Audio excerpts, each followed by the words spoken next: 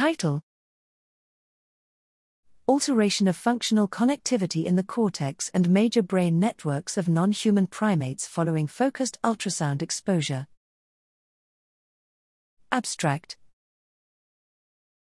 Focused ultrasound, FUS, is a non-invasive neuromodulation technology that is being investigated for potential treatment of neurological and psychiatric disorders. Focused ultrasound combined with microbubbles can temporarily open the intact blood-brain barrier, BBB, of animals and humans, and facilitate drug delivery. FUS exposure, either with or without microbubbles, has been demonstrated to alter the behavior of non-human primates, and previous work has demonstrated transient and long-term effects of FUS neuromodulation on functional connectivity using resting state functional MRI. However, it is unknown whether opening the BBB affects functional connectivity differently than FUS alone.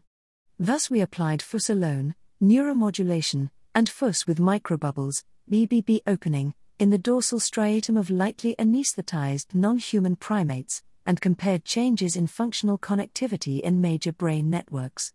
We found different alteration patterns between FUS neuromodulation and FUS-mediated BBB opening in several cortical areas, and we also found that applying FUS to a deep brain structure can alter functional connectivity in the default mode network and frontotemporal network.